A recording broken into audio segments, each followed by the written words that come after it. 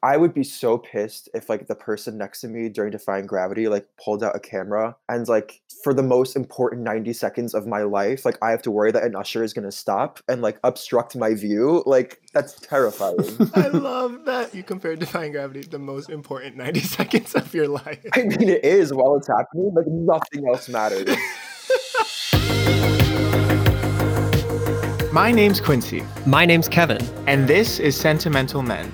But keep your thumb away from that skip button. We're here to talk. And maybe scream. About our favorite women in musical theater. I would say new year, new us, but we are back on our several time zone bullshit here in 2021. Like already off to a chaotic start. Truly off to just chaos. You just stood in line and got COVID tested. I woke up at 5 o'clock in the morning, a little hungover, a little sleep deprived, and here we are. You know, it's like the more things change, the more they stay the same. Real quick, how are you? Like, how is your holidays? How is your new year so far?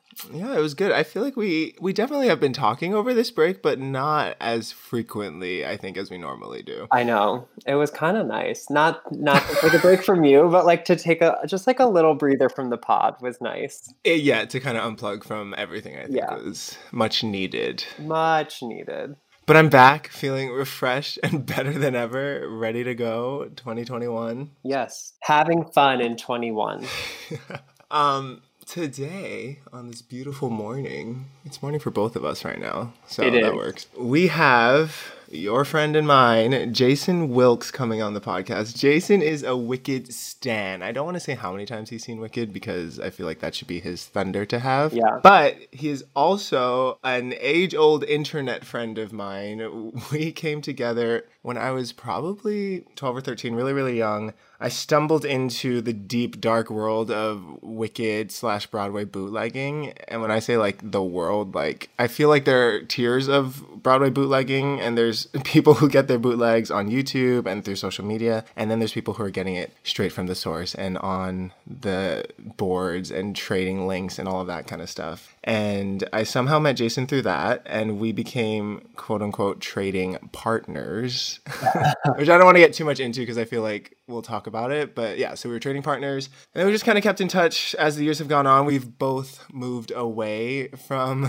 trading Broadway bootlegs, but it definitely was a very involved time in our life, and I think it's going to be fun. I'm sure. Because, like, how versed are you in the, like, deep world of bootlegging? I know it's there. Like, I know that it exists. I like know enough to have the conversation that we're about to have, but I am definitely not as far into it as you are. But I think that's fun because I think that's exciting. I think it's exciting. And it's fun because I feel like James was kind of an extension of my point of view of this fandom. And I feel like Jason is very much a bonus of like your point of view on this fandom. Yeah. I've been talking to actually some friends while I've been home for the holidays about this podcast. And I was like, it's really interesting because I think Kevin and I are so alike, but we both bring a very different, I think we think about this show in a different way, which has benefited the podcast, I think. Yeah, I think so too. It'd be boring if it was just like two of me or two of you sitting here agreeing with each other for an hour at a time. Jason's actually going to do our Stuck on SJB, so we don't have to do that. Love that, because I don't have one. Okay, thank you so much for coming, Jason. We're so excited to do this. I know. It's been a long time coming. We normally in our intro we do Stuck on SJB, but I asked you if you wanted to do that today because you are also a SJB stan. Sure. Do you have something ready? Yes. It's something we've all seen before. It's the Stephanie J. Block Defying Gravity Pro Shot video. The classic. The classic. They still play it at the Gershwin, at least as of the last time I saw it. But that was like the thing that got me reintroduced to Wicked.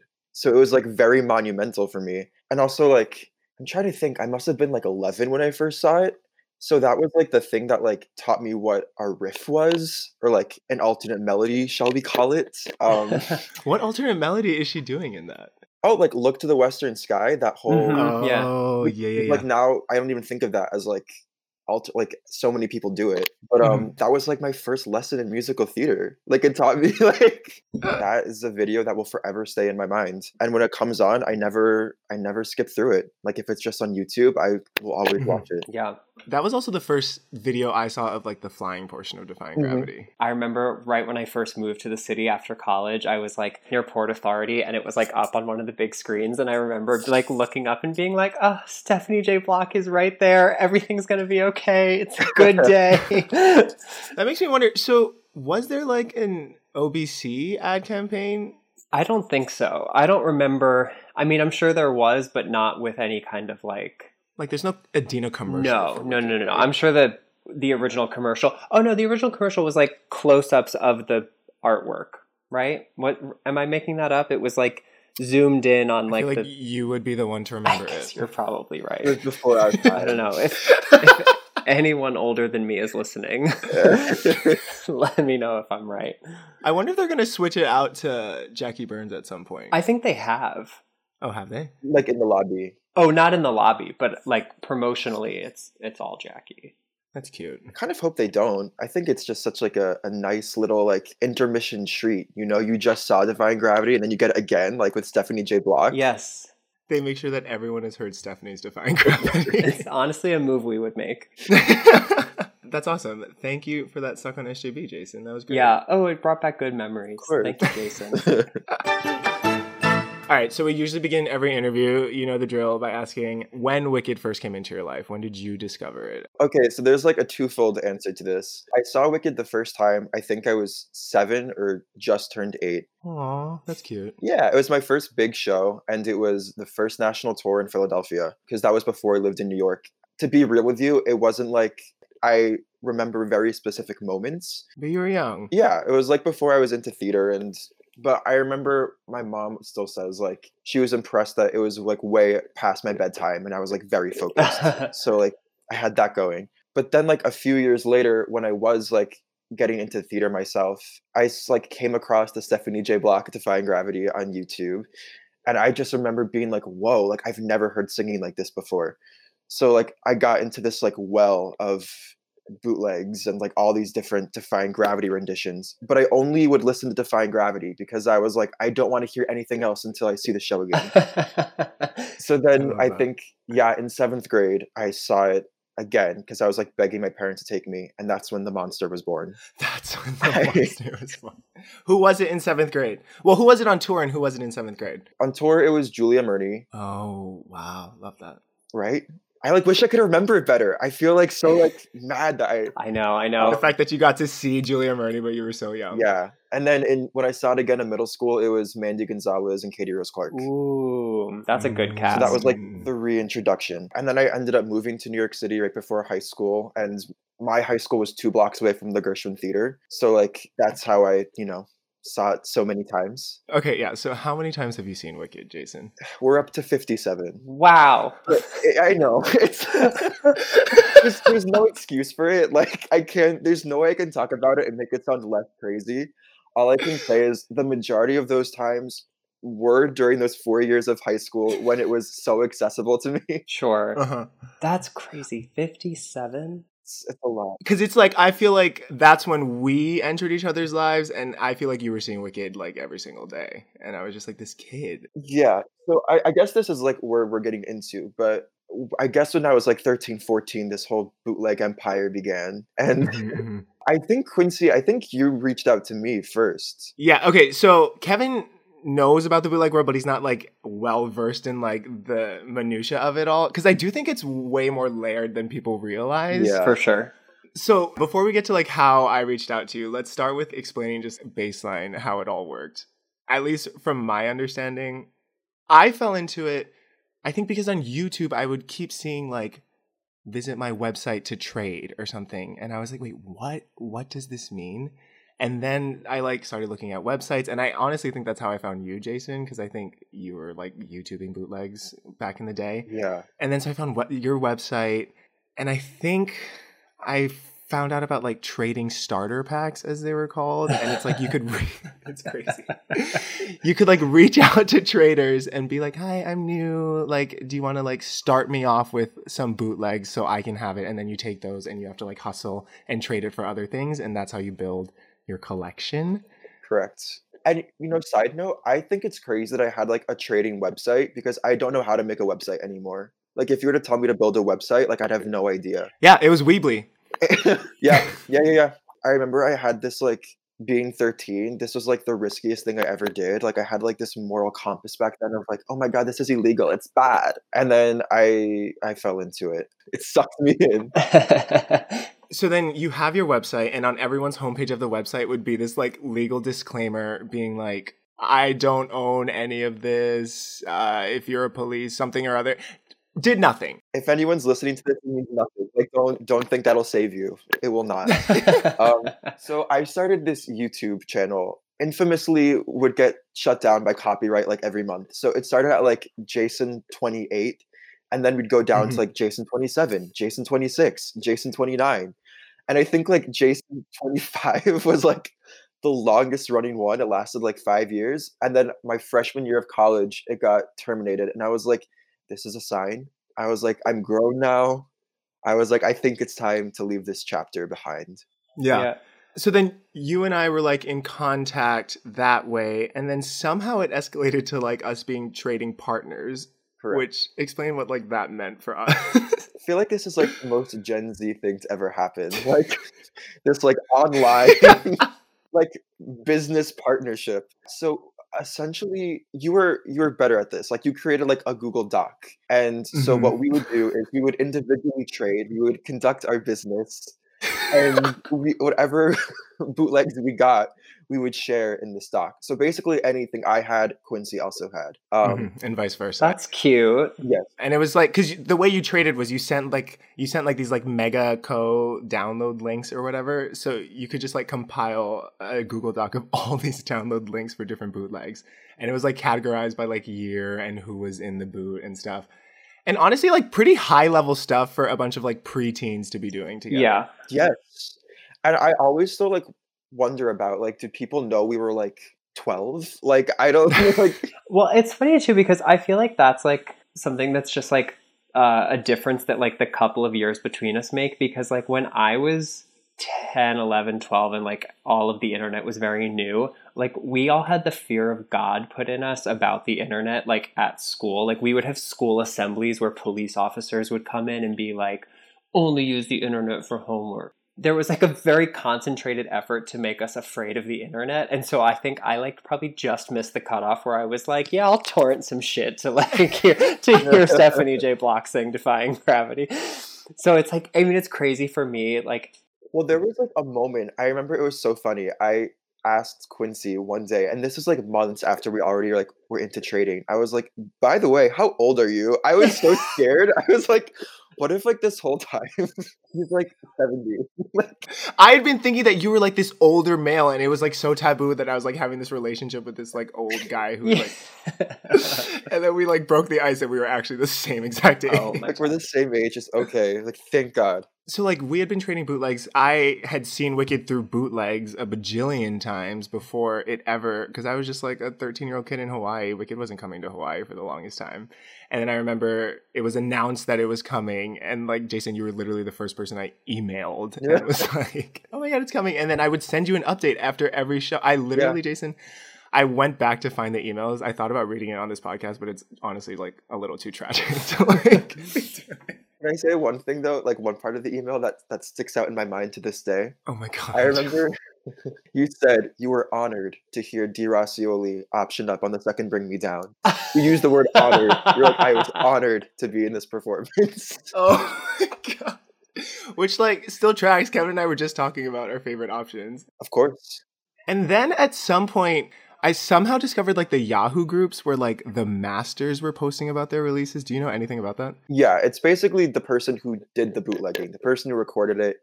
Because usually how trading would work is usually like the bootleg would be sold for a period of time. Like you could only buy it for however much money, and then eventually it'd be allowed to be like traded off. Right. I never really was into that. I always thought it was like odd. Mm-hmm. The idea of selling it was always like Mm-hmm. not right to me. Yeah. And it was also like these people were probably making bank off Oh of it. yeah. Because they were like, it was like $25 a bootleg. Mm-hmm.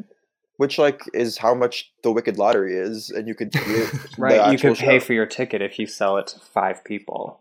Exactly. It was like a good business model, I guess, for them. I guess, but then I think that's also like why my like YouTube channel was like infamous, because I would leak them.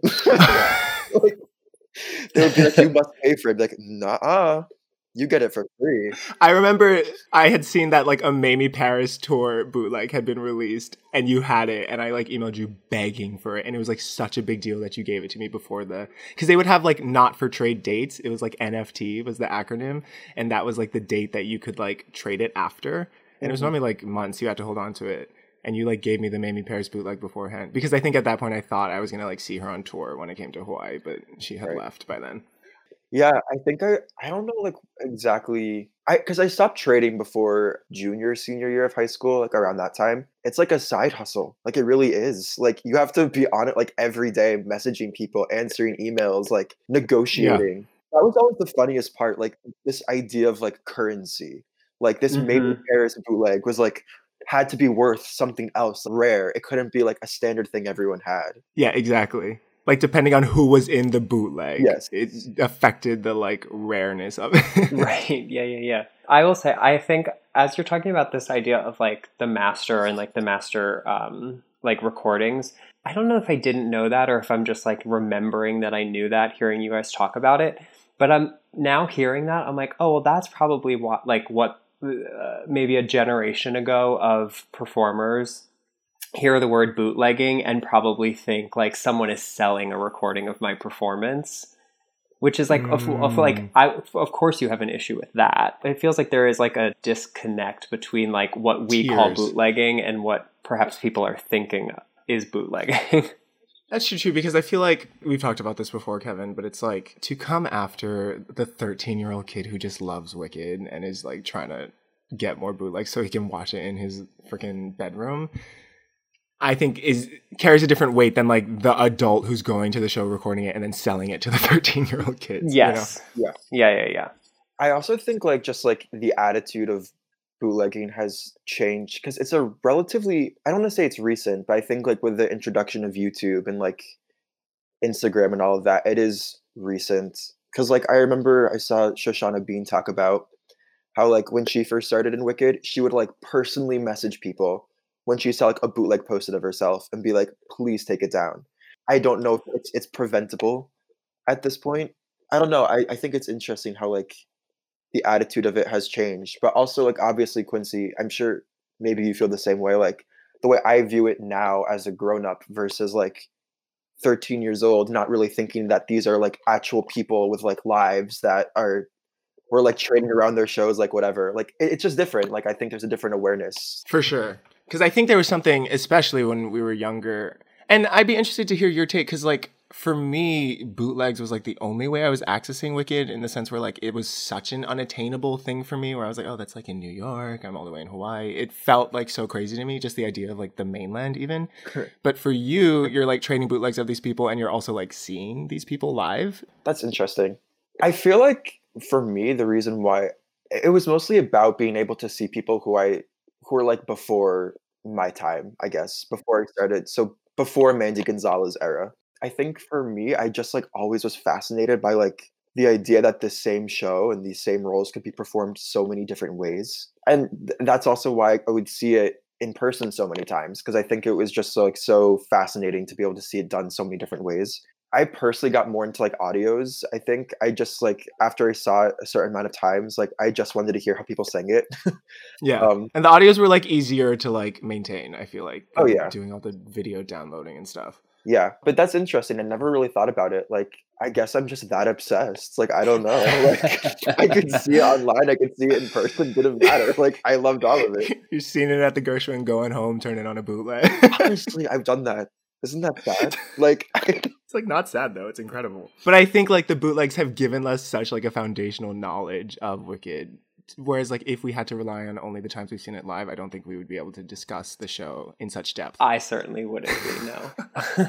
Oh, absolutely. And I've actually, Here's something I've been thinking about that I'm curious about your thoughts on. I guess I'm always like suspicious or curious if someone Mhm. new comes into the show and does like a vocal choice that has clearly been done like 5 years before. Like sometimes I Mm. wonder, is it because like Wicked's been around for so long? Like, does that person think they're creating that choice? Or are they like conscious that it has been done before, maybe in Yeah. like a different production like 8 years prior? Hmm. Does that make sense? Yeah. No, that's interesting. I feel like anybody after like Caroline Bowman is lying to me if they tell me they haven't ever watched a bootleg ever. Maybe not like Mhm. recently, like after you were cast. They've never come across a bootleg. Never, ever sunk to the low of watching a green slime tutorial on YouTube. I also, we kind of touched on it earlier. Like, do you think the Broadway shutdown has kind of impacted? Because it seems like right now there's a very like pro bootleg attitude. Oh yeah, I totally agree. The shutdown, like this is all we have right now, so like people are Mhm. enjoying it more. But what I will say is, at least from my mind, like the thing I do like about it that for me has always been the case is like it's a celebration of like these incredible performers. I like that we're all like able to praise someone who sounds amazing or does something amazing. I Yeah. think it always had like this negative connotation of like it's meant to be toxic and compare, and like Mhm. that is the truth Yeah. for some people, which is not good. But Yeah. Because it definitely can be toxic and horrible. absolutely, Mhm. absolutely. Well, another thing too that I was thinking about recently is when Rebecca Luker passed away. Everybody was just sharing and sharing and sharing all these videos, and it was so nice. And I think it was Julia Murney who like tweeted, and she was like, any young people who want to like learn about how to be in the arts and how to have stage presence or blah blah blah, like watch all of these videos that people are sharing of Rebecca Luker.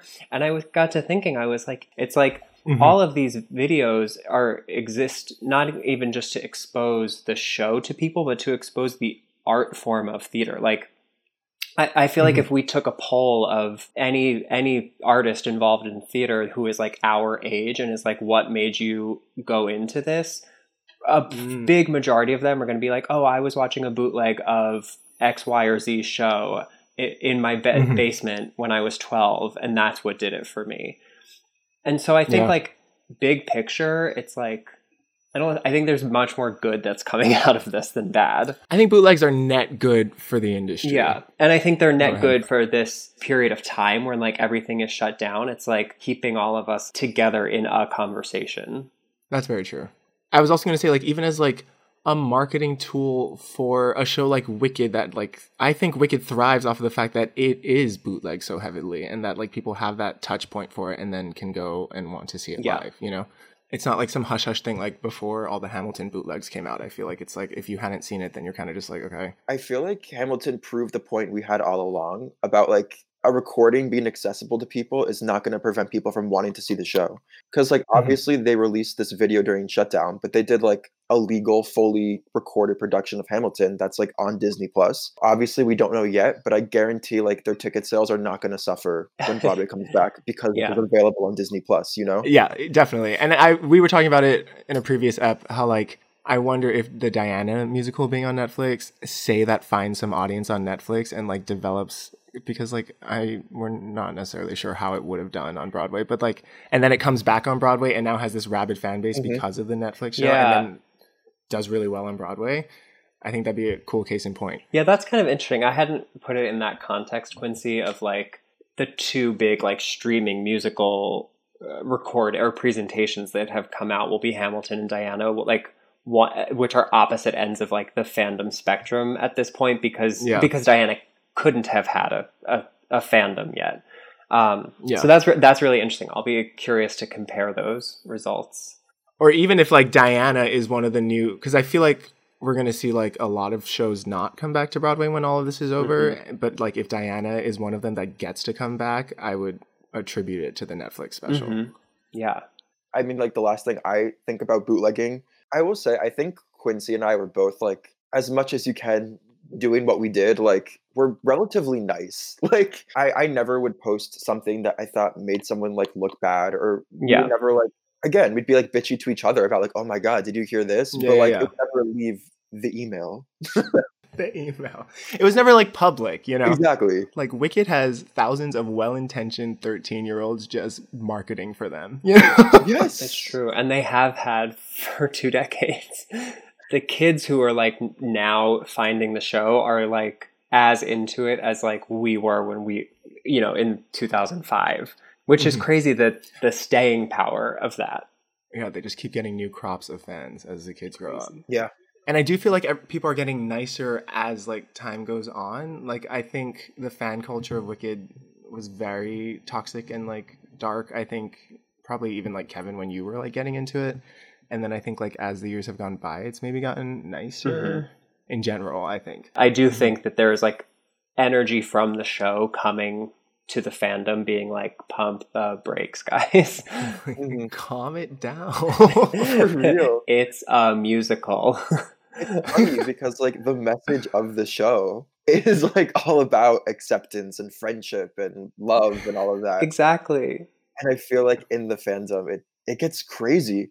Jason, we played this game in our pilot episode and also with James Kennedy. And I think because you've seen the show 57 times, you're a great person to play Alpha Bowl with. Do you understand the concept of it? We pull a name and then we decide whether they're a Defying Gravity, Wizard and I, or No Good Deed Elphaba, which I gotta say has been really fun, like having Elphabas that we've done this for on and then having them tell us what they think they are and confirming if we're right or wrong. It's like pretty split.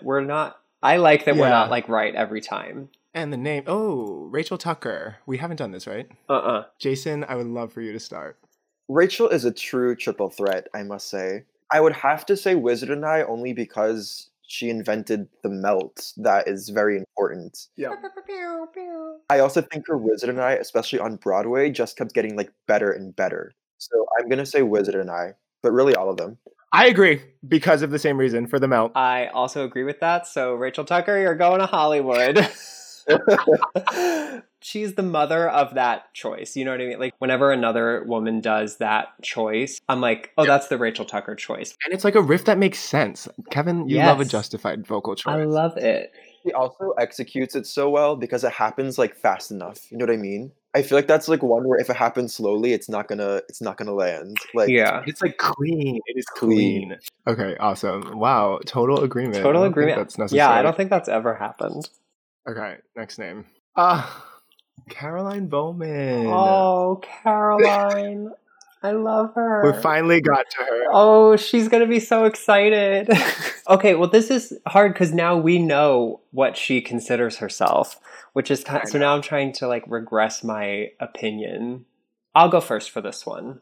I recognize and understand like what she was saying about how the end of Defying Gravity, like that battle cry is like something that's really important to her in her take on the role. So I like get that, and like for that I understand like she is a Defying Gravity Elphaba, but I do feel like the energy of Caroline Bowman, the person who we were lucky enough to like spend an hour talking to, is very the Wizard and I. Like I feel like she is that Elphaba in her life, but perhaps her performance is a Defying Gravity. You know what I mean? She's just got that like exactly warm openness that is not in the other two songs. I agree. I think she is a Wizard and I Elphaba for the same reason, but I think she brings that energy to her performance as well. I think she's a very young Elphaba. Like her Elphaba feels very young, and I think that comes through in the Wizard and I the most. Yeah, I agree. I'm gonna say Defying Gravity. I'm gonna say she's a Defying Gravity Elphaba because I remember so specifically like when I watched her, she had such. I also care a lot about like. I used to be a person who's like all about the last 90 seconds, but now like I do care about like the arc of the song. I love that journey for you, Jason. Right? Growth. But Caroline, I thought, showed the entire journey of that song so beautifully. Like I remember after the whole Madame Morrible Wicked Witch speech, like Caroline looking so there was just so much going on that was so visible. And that stuck with me, and how she took that into the beginning of the song and like the arc through the end. I thought like she acted that song beautifully, and her voice is like insane. But yeah, I will say though, for Wizard and I think like the way she sings Things I've Never Felt, even though To Score is so booming and powerful, and I love that for her. I love that she is a score alphabet and she's like a strong score alphabet. Yeah. Strong score alphabet, yes. She finds ways to be creative, like as a score alphabet, which I think like not every score alphabet does as much of. Like I she's agree. like a score plus alphabet. Like, it's very recognizably Caroline Bowman, and I Uh-huh. think she's singing in a way that's very specific to her without changing the notes. I also thought that of Lindsay Mendez is another one that comes to mind. Mm-hmm. Like, mostly a score alphabet, but like still very uniquely like her. Yeah. It does feel like we're kind of having a renaissance of the score alphabet, like with the newer Broadway ladies. I think they're kind of making them do it. Yeah. I think they're trying to Rein it in. reel it in before a movie gets made. You might be right. It is weird. Like, there are definitely phases. Like, that is the cool thing about being like a Wicked fan through the years. Is like you can tell they're like 2012 to like 2015 were like the years of like riffs. There was like Christine Dwyer and Jennifer Denoya and Alyssa Fox, and like there was all these like huge choices. And then I feel like it kind of like reeled in the past 2 years. Mm-hmm. Yeah, that's interesting. Jason, this has been so much fun. Yeah, thanks for having me. What a cool bow tie on our from 13 years old bootlegging to now. No, it's like literally 9 years later. Where can people find you online if they want to keep up with Jason Wilkes? Yeah, other than your Weebly site, where can they find you online? I mean, if you really want to, I'm on Instagram at Jason A. Wilkes. I am very active on the sentimental men Instagram. That's funny. Jason, thank you so much. This was so much fun. I'm glad we did this. Yeah, thanks, Jason. Yeah, thanks for having me, guys. It was really fun. Bye. Bye.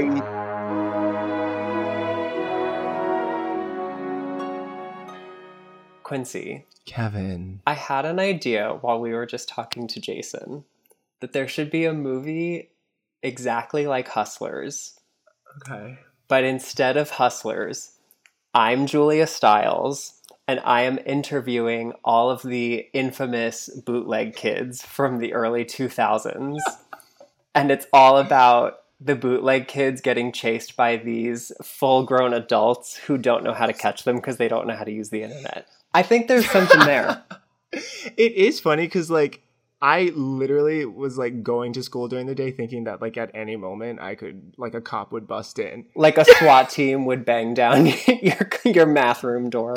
Like, it was, like, high level. I thought I could go to jail at any second. You were running a little crime ring. When in actuality, I feel like the police have bigger fish to fry than the 13-year-old kid trying to trade wicked bootlegs. It is funny. I mean, I think that is probably something that is part of the reason so many theater kids and teenagers specifically are like drawn to bootleg culture, is because it is kind of like dangerous. You know, it's like you're like doing something. It's our version of like being an angsty teenager. Yeah, it's like you're doing something that you know is wrong, but it's like low enough impact that like you're probably going to be okay. Yeah. Do you know anybody who's ever gotten like legal action taken or anything? No, literally no. Yeah, I feel like anytime there's ever an issue, anyone I know, it's literally just been like, hey, can you take this down? Yeah, sure. And then they just upload it somewhere else. Especially, I'm like, we talked about like the masters who were actually selling it. I think if anyone's getting in trouble, it would be those people. Right.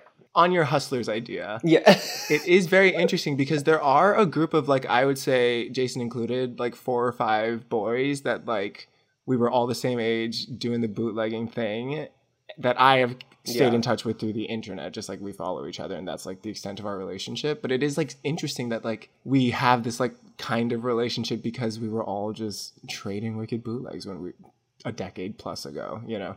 Yeah. It's like a crazy culture. What's your take now that you have a deeper look? Bootleg culture is interesting because even like hearing you guys talk about it, there was like a couple things that I'm like, I feel like maybe like there used to be people who would trade on like people on like LiveJournal and stuff would like be not like actively trading, but like using, like you were saying, like visit my website to trade or whatever. Like I would see that on LiveJournal all the time. And so it's like even funny that just by a couple of years, like it had already grown and changed between my heyday and yours. Because I'm sure there's a generation of kids right now who might be listening to this and like this is not their bootlegging experience. Like I'm sure it's I'm sure it's not. No, I'm sure it's on Snapchat now or something. I think that just dated you, the fact that Snapchat was your touch point. Quincy, I'm 100. the fact that you're like, what's hip? Snapchat. That was like really cute and funny that you did that. It was definitely, I loved hearing you guys talk about it because there was such a level of like structure to this world that I knew from the outside, but not from the inside. Like I knew where to look for things, but I never traded with anybody. Like, and I, like my experience bootlegging was always like, oh, okay, like it's January and Shoshana Bean is going into the role. So probably by the summer, I'll be able to hear her doing it. Like I would think of it in that way.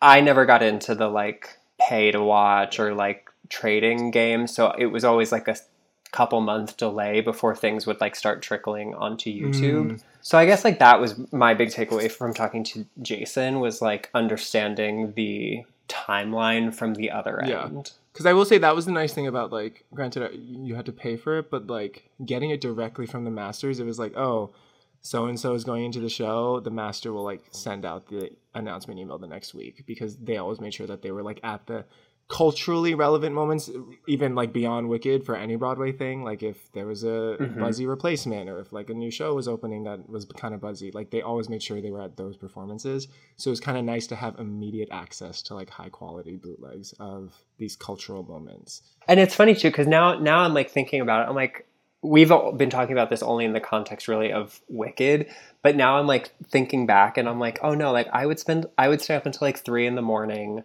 going through every Broadway show, finding like I'd be like, okay, like I'll start with Wicked tonight, and I would like go and see like watch 10 Wicked videos, and then I'd be like, oh okay, like now let me watch like I don't know, Rent videos, and I would watch like 10 different videos from that, and so it really is just like so vast.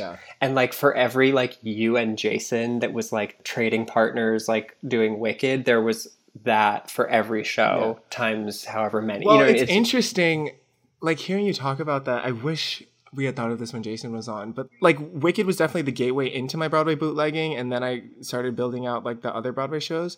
But every Broadway bootleg trading site, at least when I was trading and in my world, there was a tab that said Wicked DVDs, and then another tab that said other shows, and everyone had other shows, and it was just every other Broadway thing. And it makes me wonder if like Wicked kind of paved the way for this like intense bootleg culture of Broadway, because it was always Wicked and then other shows, and it was everything else. Yeah, I mean, there's probably a couple factors to that, right? Like it was like a blockbuster, so it was hot topic. It's in a really big theater, so it's probably easier to bootleg in that theater than it is in the booth, right? And then like once it was running long enough that it was like, oh hey, like here's this really hard thing, and we have 5 people to compare doing it. And the fact that like Wicked opened like as the lightning was striking in internet and bootleg culture, it was like the perfect storm of like, this is opening at the right time in the right theater. It is the right level of difficulty, and there is the right level of demand for it, that it was kind of like the perfect show for the bootleg industry, if I may call it an industry, to like move forward with. Yeah. No, that's interesting. Oh, it was kind of nice going back to those days. You're back to the sandbox. Kevin, it feels like it's been so long since I've said this to you. Well, since last year. I think it's time for Kevin's Glinda Corner. Woo!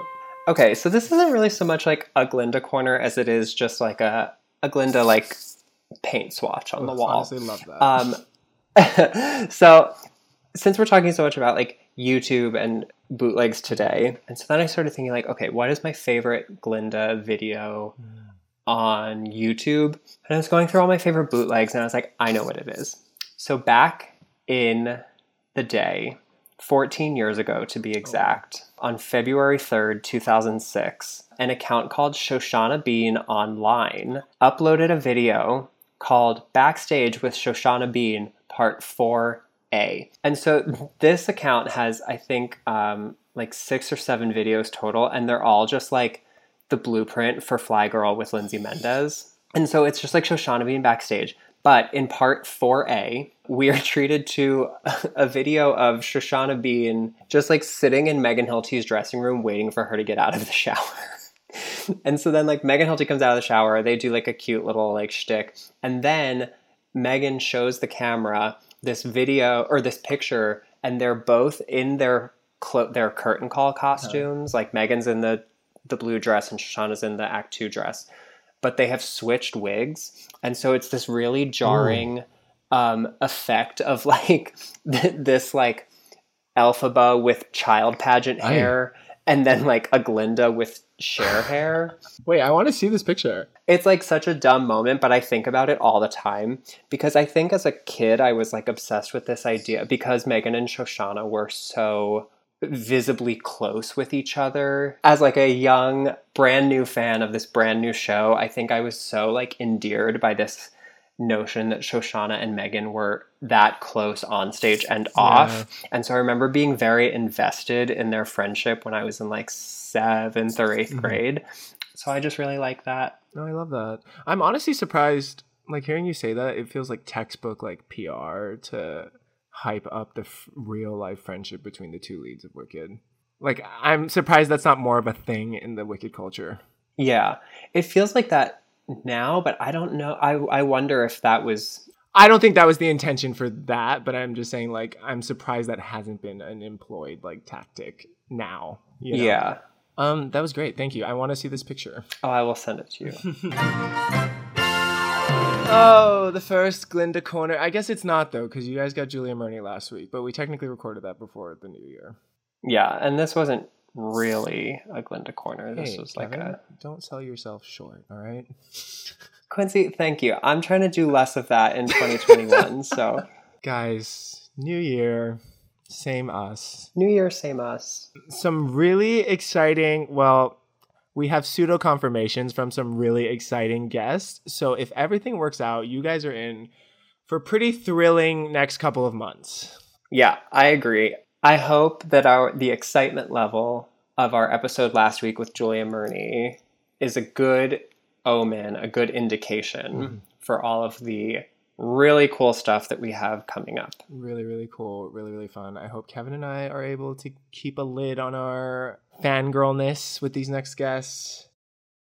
So before anyone on Twitter tries cracking any codes, there is no information being given. I mean, I guess we could talk about that now. We like accidentally, well, we didn't accidentally. We put a boomerang on our Instagram Kevin story. put a boomerang. I would have blurred a little. But you know what's funny, Quincy, is I literally like went to take that and then saw that I could see her name on my screen. So I scrolled down, not even thinking like the rest of the words would be. But so we put this boomerang up right before we recorded with Julia Murney. And then when we finished, we looked at Twitter and somebody had like tagged us in a tweet that was like, confirmed Julia Murney is the next guest on Sentimental Men. Here's the proof. And they like zoomed in and like made out the like blurry ass like pixelated words on my Google Doc. And it wasn't like, yeah, because it wasn't Julia Murney's name. It was like, he saw like party of the Wild Party. He saw the word party. Yeah, it said like party. I don't even remember. It was crazy. It was like honestly impressive. Impressive. Yes. That was me to a T in high school. Yeah. And I was like, oh my God, this is the first time that we've had like a listener go this in on something. It was funny because like Kevin and I weren't like, oh, this is going to be a hush hush reveal, like secret thing. You know, we just like weren't necessarily announcing who the guest was yet. But the fact that this listener was like, I cracked the code, I thought was so funny. Yeah. Guys, just excited for what's to come. Hopefully this year is better for all of us. Mm-hmm. Certainly January will get better and we'll see what happens. Yeah. Talk to you guys next week. Talk to you next week. Farewell. Hasta la vista. Happy 2021, everybody. 2021. Can't wait for the Wicked revival. Oh my God. Yeah. Oh, hopefully we see Wicked in this year. I'm not even going to say hopefully. I'm going to say we're doing it. Okay. Kevin is more optimistic than I am. I'm putting it out there. I think we will see Wicked this time next year. Interesting. Much sadder than my idea. All right. On that note, bye, guys. Yeah, bye. You've been listening to Sentimental Men. This episode was produced, edited, and hosted by Quincy Brown and Kevin Bianchi. Thanks to Julie DiMarzo for our thrilifying artwork. And thanks to you for tuning in. You can reach us at sentimentalmenpod@gmail.com. Or on Instagram, Twitter, and TikTok at SentMenPod. That's SentMenPod. Till next time, I'm Quincy. And I'm Kevin. Do you want to do Glinda Corner or no? Yeah, I can do a Glinda Corner. Okay. It's short and stupid. Yeah. Like Glinda.